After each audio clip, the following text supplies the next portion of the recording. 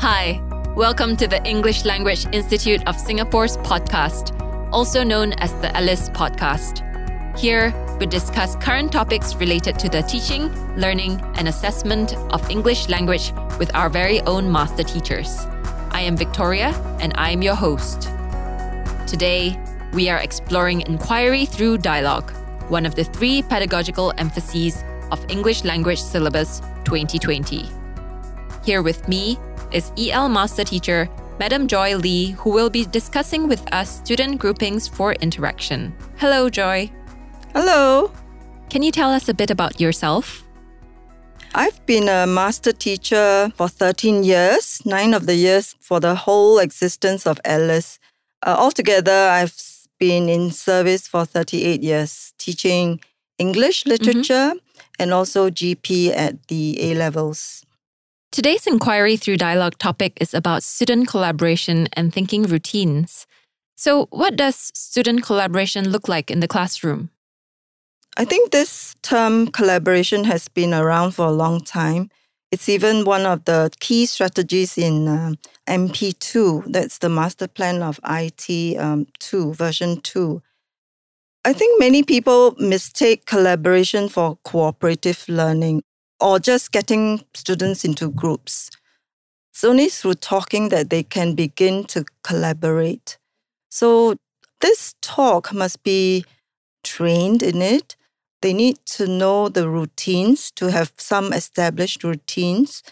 It's only through getting this settled that you can get them to start thinking productively.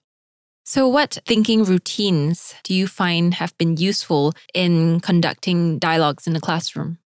When I was doing school attachment, I've done simple things like think, pair, share. So what I did was I really got them to spend 1 minute quiet to think. And I was very intentional about that. If anybody laughed or anything, we'll start all over again. So after a while, they got the hang of it. What was important was to give them the topic, give them the time, the quiet time to think. And then after that, they got into pairs. And they talked at the same time. So the whole class will be rather noisy, but it will be a meaningful talk. So I found that this helped them to express their ideas, their opinions about the topic, which is important. I also got them to listen to other perspectives. And then when they had different perspectives, they started to negotiate. And when they negotiated, they had to use respectful language to negotiate, to defer. Then, they start acting more mature, I think. That is very essential. And I found that very true, especially when I was teaching general paper. How do you structure learners' talk? So it would come down to my instructions, right? So I will tell them things like, okay, this is the topic, or this is a stand expressed by somebody, and they had to respond to it with their own opinions and also think about the reasons why they held that opinion. So after that, they paired together and started taking turns to express their opinions. And if their opinions differed, then they had to justify and then negotiate. So if they negotiated and they came to, a compromise, then that would be what we call co-constructing knowledge. What about the KWL routine from Ogle that's published in 1986? I think it's about what I know, what I want to know, and what I've learned. What would KWL look like in an EL classroom?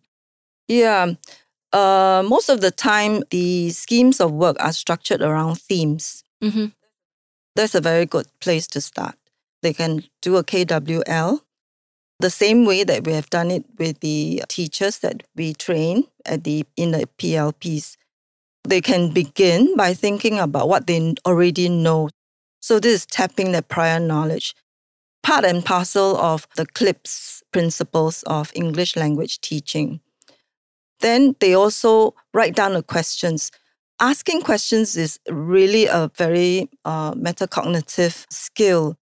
They have to ask good questions to reveal what is it that they might be interested in or their own learning gaps.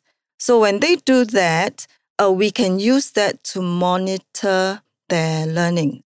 So it is used for AFL purposes. So you can see it's like AFL of AFL. At the end of the whole PLP, or let's say you were asking about English language lesson, at the end of the lesson, then they use the L, what we have learned, for review of their own learning. So you see, students, this would be self-directed learning. So they independently monitor their own progress. Then they can tick off all the questions that have already been addressed and also identify those that haven't been addressed.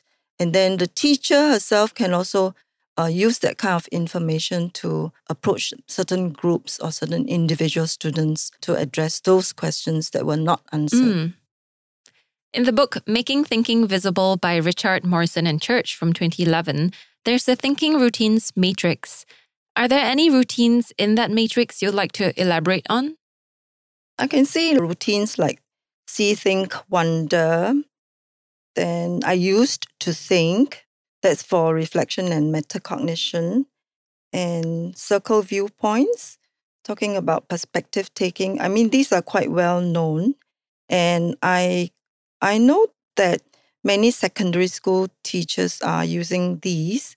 And they are actually integrated into our SLS, which is a platform, very important for many teachers because they need to use this platform to design lessons, online lessons. What I like about it is these routines are already sort of embedded there. So what teachers need to do is just to select the appropriate routine. Which routines do you think are better? Actually, I think all of them are useful, but it is up to the teacher how well she uses a routine. And she can use just a few, and if she uses it well, then she has done a good job. She doesn't need to use every one of them. And I've seen some teachers use KWL very poorly, so that then it cannot function as a monitoring tool. When you can use KWL well, you can do diagnostic, you can monitor their learning, and you can encourage self-directed learning. So that's what a good teacher can do with the same tool. So it's about quality, not quantity. Yes, and it's also about how a teacher uses it.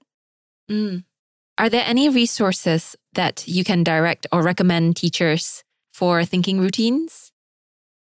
I think Project Zero Visible Thinking Initiatives has plenty of these, and the whole lot about making thinking visible is quite popular among secondary school teachers. Yeah. So Project Zero Visible Thinking Initiatives is available online? Yes. Yeah. Okay. How important do you think the thinking routines are for English language teachers? I think it's going to be very important because of ELS 2020. It's one of the 3 foci. So the other 2 being multiliteracies and this topic inquiry through dialogue. And interestingly, I mean, this actually illustrates that these 3 are not discrete. So we have been talking about inquiry through dialogue, right? But you see how metacognition tools are instrumental to inquiry through dialogue. Thank you, Joy, for giving us your time and insights. Today, we've discussed about student collaboration and thinking routines. We hope you can apply these insights in your classrooms and share them with your colleagues. If you would like to find out more about what we touched on, please look at our show notes, which have links to the resources. I'm Victoria. Good day.